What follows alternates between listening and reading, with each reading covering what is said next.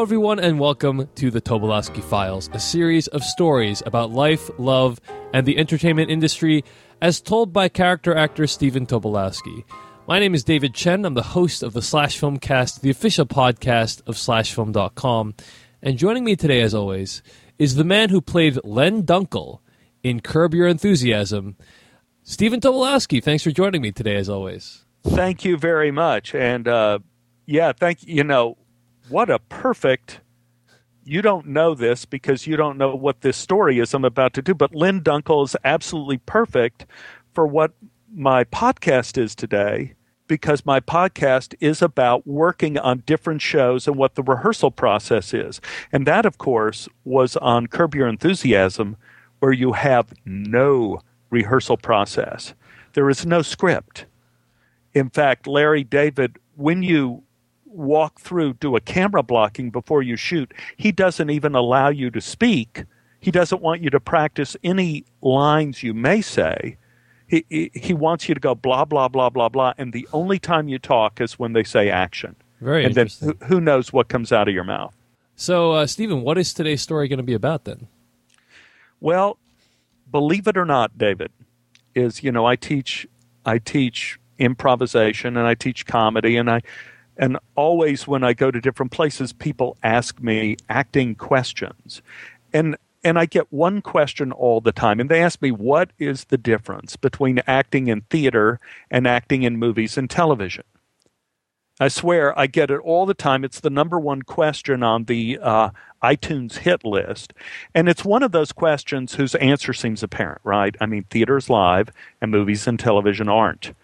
In movies, theoretically, you have unlimited tries of getting one scene right. And in theater, you got one shot every night and twice on Wednesdays and Saturdays. Enough said. But I thought about it some, and I realized another aspect of the difference in acting is the difference in rehearsals. Theater has something called a rehearsal period, and if it can often go on longer than the run of the entire play, especially in high school. My friend Julie Hagerty had been involved with a workshop production in New York of Heinrich Ibsen's play Rosmersholm that has literally been rehearsing for over 10 years. In fact, they may have to recast some of the younger roles in the show now because those people are middle-aged. I used to think that film and television didn't rehearse as much as theater because they didn't have the time or the money or the interest. And I'll admit it, I had a theater actor's prejudice. And now, David, I'm here to tell you, I'm here to tell the world I was wrong.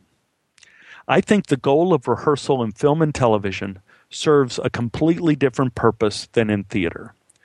In theater, it is the actor telling the story.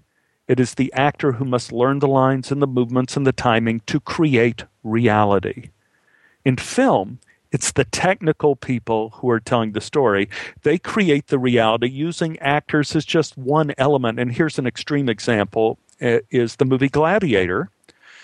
As I understand it, Oliver Reed died during the filming of the movie, and they had to CGI his face into a shot to finish the film. The wow factor of theater is seamlessness. The wow factor of film is surprise. And to that end, I think film directors focus their rehearsals on the technical end of things so they can accurately record the sound of surprise. If an actor rehearses too much for a film, if they get too comfortable, it may actually be counterproductive to a good film performance. And I'm thinking now of an exception, a movie I did that actually proves the rule. In Single White Female, we did have a rehearsal period. We rehearsed for over a month. That's rare. And we rehearsed in sequence, which is even rarer. We got to a scene near the end of the movie where I have to try to rape Bridget Fonda, and Bridget repels my advances by kicking me in the crotch. Now, you would think, going into it, that this is exactly the type of scene that you would want to spend a few days rehearsing if you were doing a play. I mean, how do I grab Bridget? What do I do to her to look like an authentic rapist without looking silly or getting sued?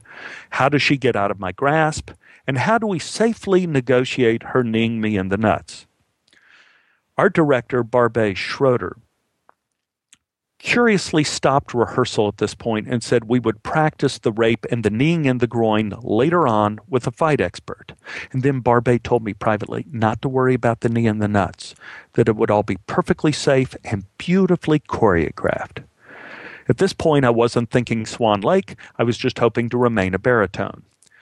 We started principal photography, and we never rehearsed after that. There was no fight choreography. There was no Swan Lake. We shot for the next 2.5 months, and on the day Bridget and I were going to shoot the rape scene, I went to my trailer and found a paper bag there on my dresser. I picked it up, and inside the bag was a hard protective athletic cup with a picture of a hockey player on it. The fight expert stuck his head in the door and said, "Oh, good, you found it. You just slide that puppy into your jockey shorts, cover up your jollies, and we'll tell Bridget not to wail on you. Don't worry, man, everything should be okay." And that was it.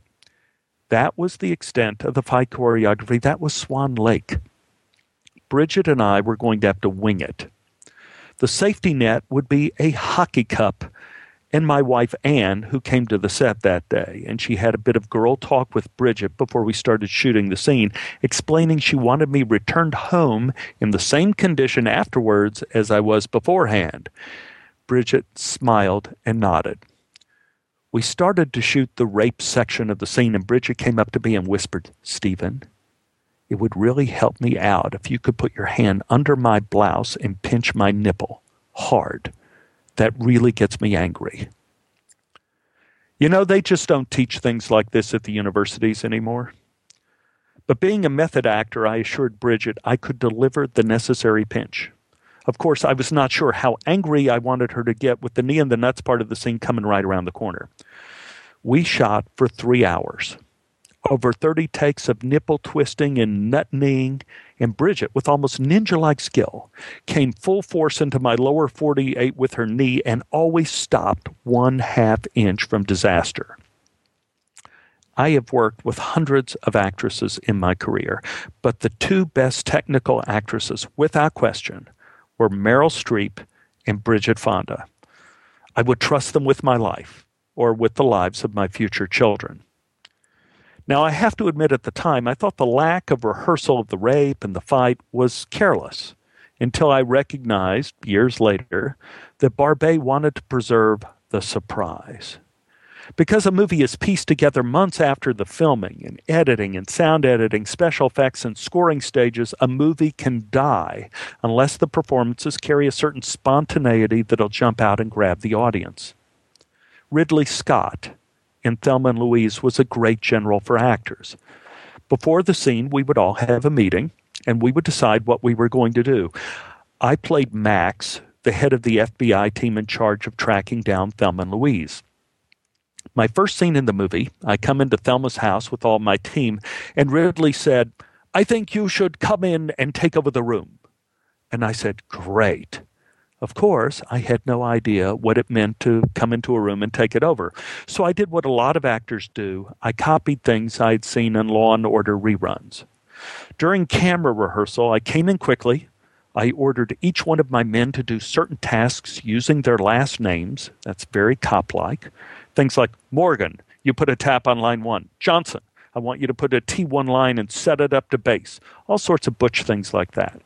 Ridley nodded and said, "Fine. Shall we shoot one?" We all said sure. I went outside the front door. I got ready to make my entrance when suddenly the spirit of surprise started whispering in my ear. It said, "Stephen, that rehearsal was terrible. It was derivative. It was phony." By the way, I should mention now that myself is very hard on me. I continued, "When you direct a play, you don't walk in and say, 'All right, Carol, you go design the costumes. John Lee, you make up the sets. Pat, learn your lines. Let's do this play.' You assume everybody knows their job." On the set now, I could hear the AD calling places and telling the cameras to roll, but I continued talking to myself outside the door. "What do you care about when you run things? Come on, man. I need an answer. Fast." And I answered myself, Okay. Snacks. I care about snacks." And they yelled, "Action," and I entered. I walked briskly into the room. I looked around and ad-libbed, "People, attention." The room got very quiet. Everyone looked at me. I'm going on a deli run.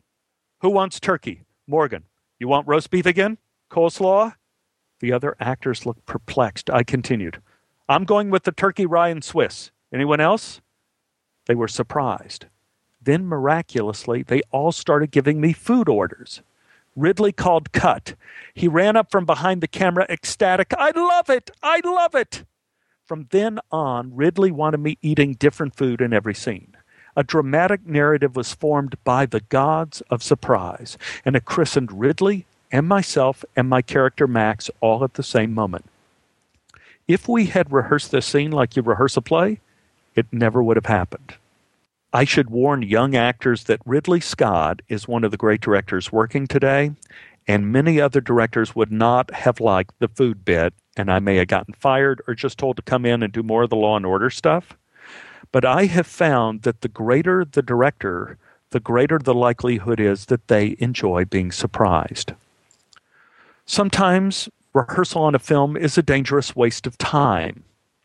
I was brought in for a one-day part on the film National Security starring Martin Lawrence and Steve Zahn.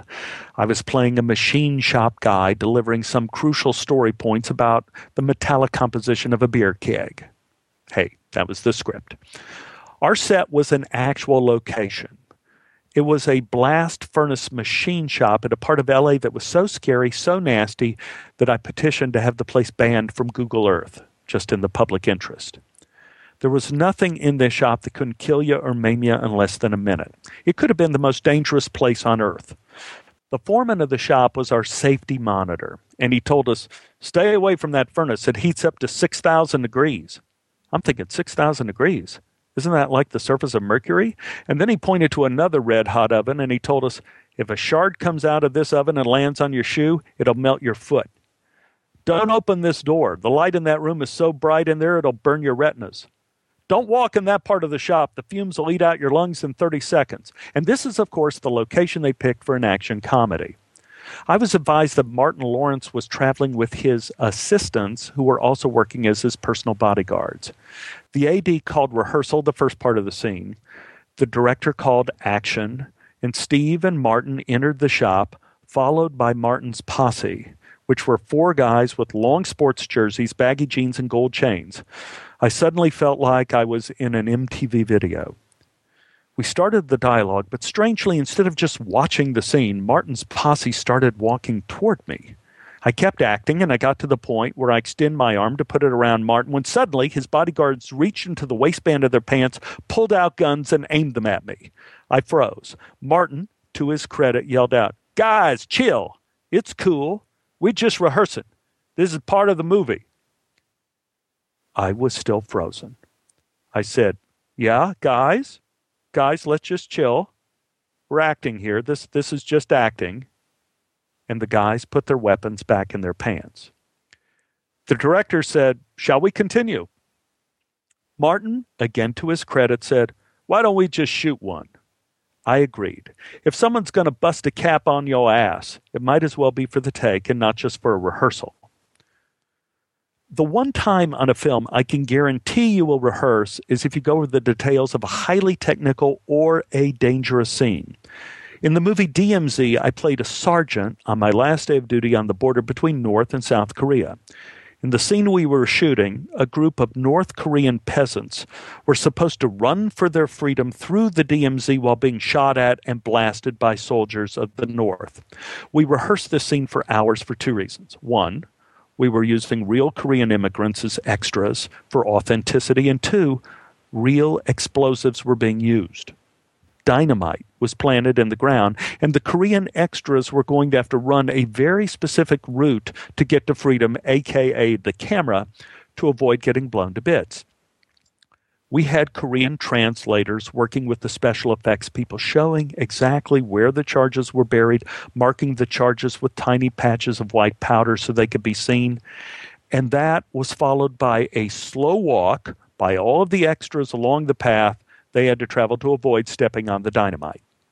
Everything went smoothly until the director yelled action, at which point the Koreans started screaming for their lives and running at full speed through the dynamited pass, where they were blown to smithereens by our crack special effects team. There were bodies flying everywhere, and we got great footage. Mercifully, no one was killed. Hospitalized, yes, but not killed. I sometimes imagine the dangers those extras faced in real life in coming to America from Korea, only to be blown up in America shooting a movie about getting out of Korea to come to America. It hurts my brain to think about it. It was the wow factor of surprise. Sometimes you land on your feet, sometimes you don't.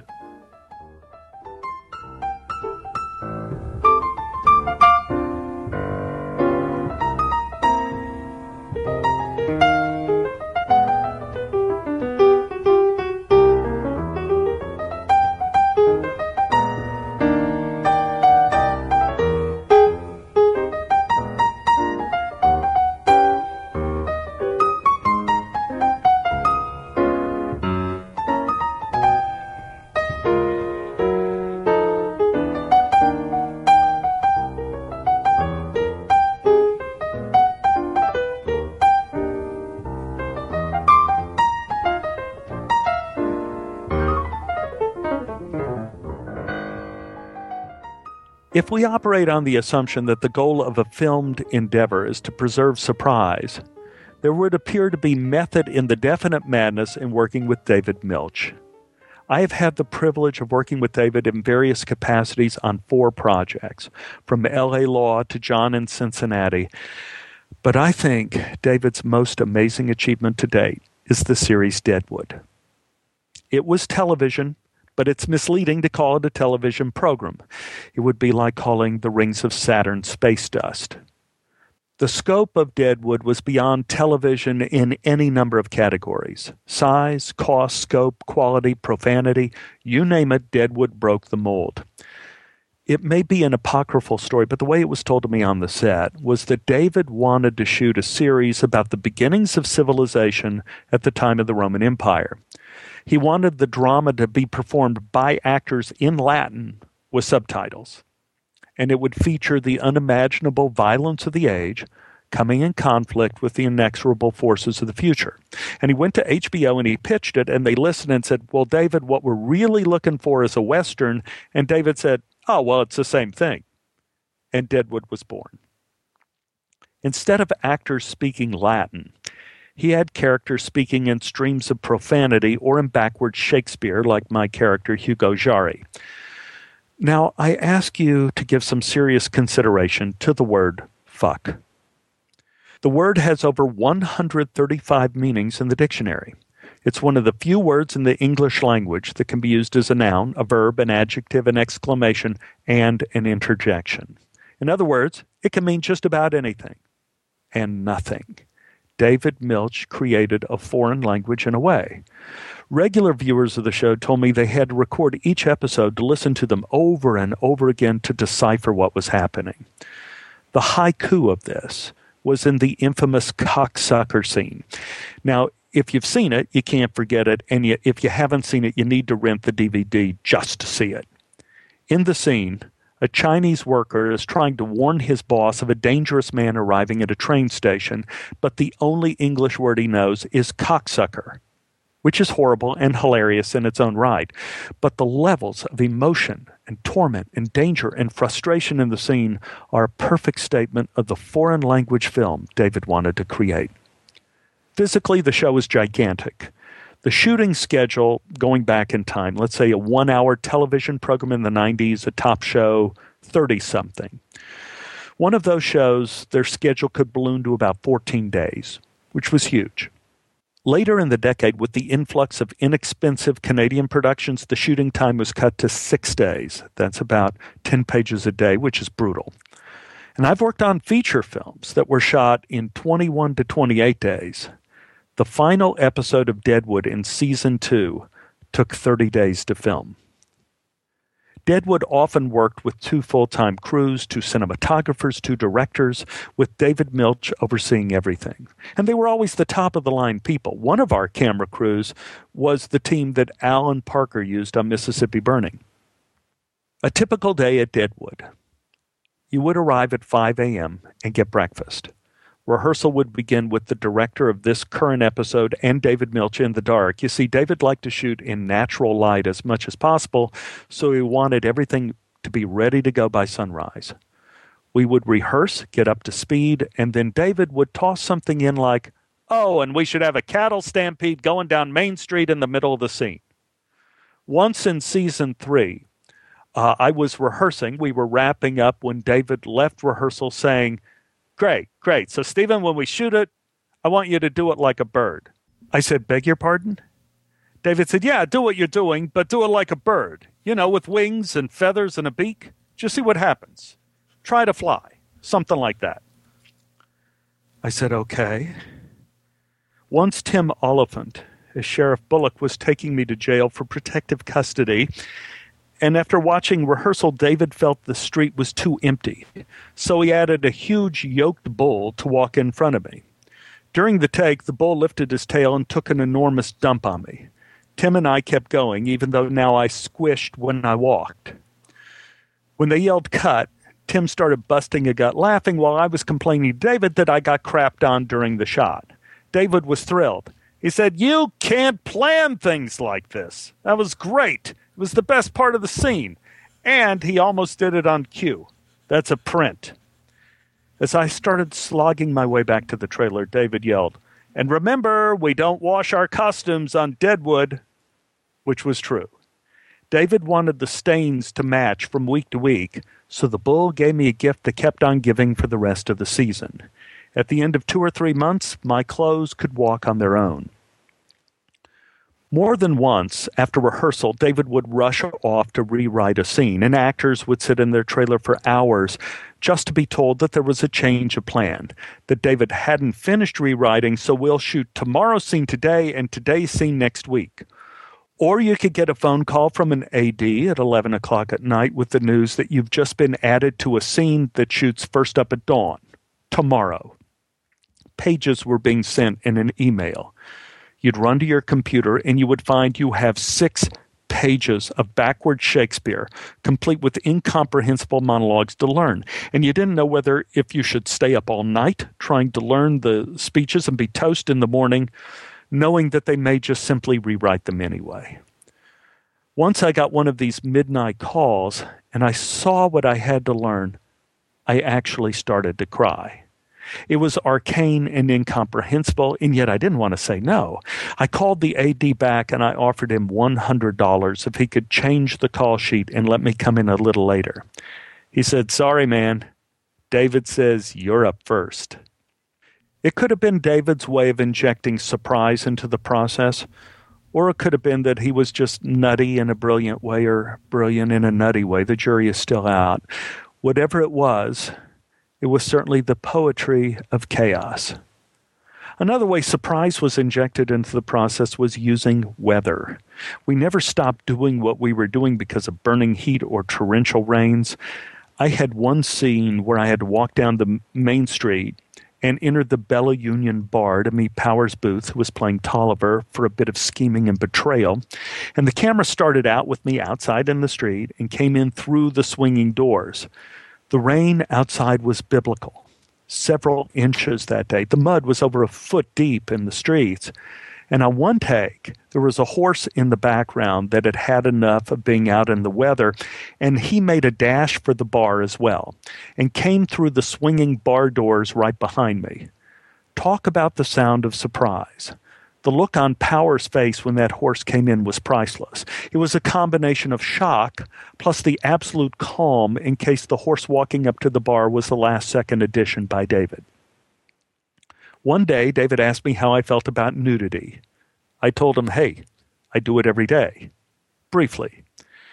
He said he wanted to write a scene where I was to have sex in a bathtub with a prostitute at the Bella Union, and I said, "Why not?" I had only, in real life, tried sex in a bathtub once, and it is not to be recommended just for the sheer mop-up factor afterwards. But hey, this was fiction.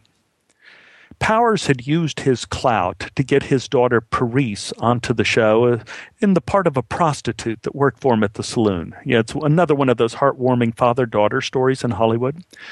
Paris was chosen by David to be the lucky girl with me in the tub. Now, the irony of the story is that Powers and I went to school together at SMU some 30-odd years ago. And back in the old days, I had spent some wonderful evenings with Powers and his wife Pam and their new baby Paris. And one evening, after Powers had passed out, I was talking to Pam about horses and stained glass windows, and Pam got up to get a couple more beers and asked me if I would please diaper Paris for her, who was a few months old at the time. So in an unlikely turn of events, I was about to have simulated sex in a bathtub with a woman I had actually diapered in my past. For those who believe in a universe of probability, the odds of this one has to make your head swim. Paris was very nervous, and I tried to calm her down. I told her to just pretend I was one of her dad's old school chums who had gotten drunk at a hot tub party and was putting the moves on her. That didn't work. But she was great in the scene, and in the end, a good time was had by all. I need to say that the difficulties of Deadwood cannot be understated. I was supposed to ride into town on horseback for the first episode of season 3, and I came in a day ahead of time to pick out a horse I liked, to practice some, and the head wrangler asked me if I knew how to ride. And I said, well, that depends. I don't know if I can ride on a horse with guns going off or with runaway wagons going in the opposite directions or barking dogs or hundreds of extras in the street or any of the other dozens of things David may decide to throw in there at the last second. And the wrangler smiled and said, okay, son, I know you can ride. Actors who can't ride just say, sure, I could ride. The day of the shoot, it was over 100 degrees. There were over 200 extras, wagons, children, other horses. My horse was calm and doing fine.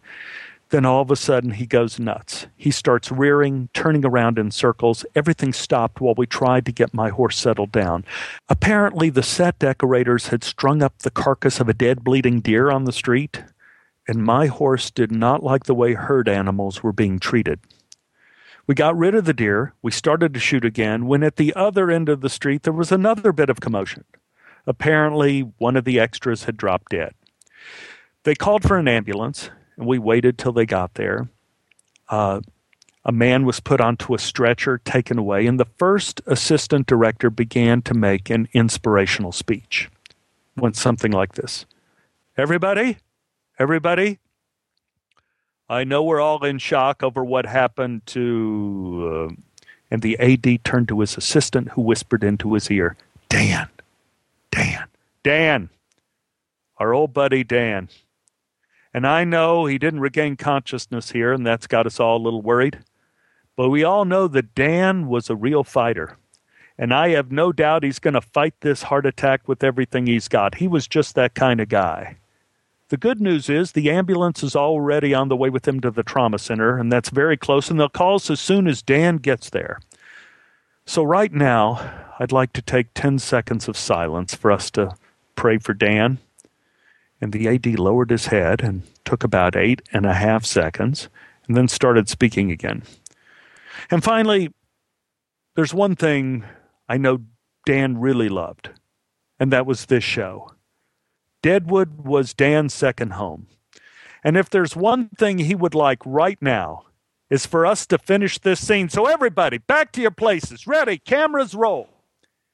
It was cold. If David didn't like the way a scene was developing in Deadwood, he would just rewrite it and reshoot it, and the money people at HBO were not thrilled with this methodology. It led to exploding budgets and eventually the premature cancellation of the show. But there was this moment in season 3. I was shooting a scene with Gerald McRaney, who is belovedly referred to as Mac, on the rooftop of a building on Main Street at 2 a.m. There were no guardrails to prevent us from falling the 3 stories into the night. In the background, on the street below, there was a procession of horsemen carrying burning torches riding through the town. And in the middle of the scene, we were hit by the sound of surprise. A screech in the air above us, and Max stopped at mid-sentence and looked up, and it was a family of white barn owls, 2 adults and a baby, circling above us, and then the birds suddenly swooped down through our scene, then down over the heads and the torches of the riders on the street and back up to a nest at a tree at the end of Main Street. And Mac looked back at me and raised his eyebrows as if to say, well, that was something. And we continued on, but in that insignificant moment, in that make-believe town, I felt transformed. I felt like I had left my body behind and was living in another time and another place. And all I was really experiencing was the power of poetry. Coming close to a thing of beauty without falling into the blackness. It's what every actor hopes to be a part of. And thanks to David Milch, I was.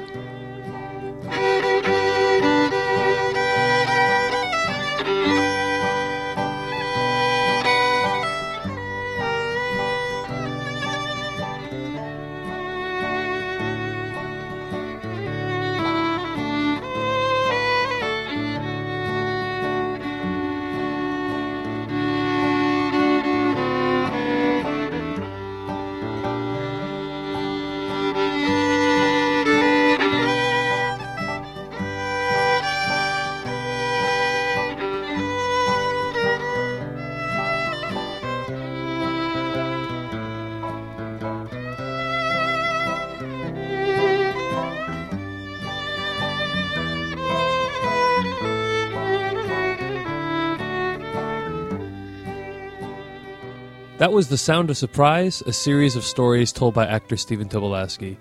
Stephen, fascinating to hear about the making of Deadwood, a show that was indeed canceled before its time, yes? Absolutely. I think pretty much at the end of the third season. Is that right? Yeah, and there were, according to Wikipedia, there were initial plans to conclude the series with 2 special TV movies, but the plans have not come to fruition. And I remember when right after that, David called me up in typical David fashion and said, "What are you doing this afternoon?" And I said, "Nothing." He says, "You want to be in John from Cincinnati?" And I go, "Yes, sir." He says, "Well, I got a part for you. Come on down to San Diego now." I go, "Now?" He goes, "Yeah, I need you here by 4:00. So I got in my car and I drove down to San Diego, and that's where I heard all the stories of the Deadwood movies. And we shot John from Cincinnati in San Diego and on the Deadwood stages over at the Gene Autry Melody Ranch. And it was eerie shooting John from Cincinnati and seeing all of the Deadwood props and costumes and stages all packed up, ready for these movies, which ended up not getting made. It really was sad. Yeah, indeed. Well, in any case, we wish David Milch the best things going forward. Obviously, a hugely talented individual. Genius, just absolute. Yeah. So, Stephen Tobolowsky, how can people reach you this week if they'd like to email you? Well, I think the best way for people to reach me is by email at stephentobolowsky@gmail.com, and that's STEPHEN, T as in Tom, OB as in boy, OLOWSKY @gmail.com. And also, David, at Twitter, I'm on Twitter, I'm tweeting,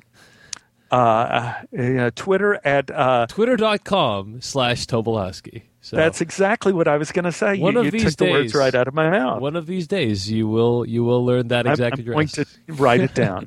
Yes. You can find me at twitter.com/Dave Chensky. That's Dave Chen SKY. You can also email me at /filmcast@gmail.com. You can find my other podcast /filmcast at /filmcast.com. Of course, the /filmcast and the Tobolowsky Files, both hosted by /film.com. And by the way, you can also find every episode of the Tobolowsky Files either on iTunes or, if not there, at tobolowskyfiles.com. So that brings us to the end of this week's episode of the Tobolowsky Files. Thank you guys for tuning in, and have a good week. Bye-bye.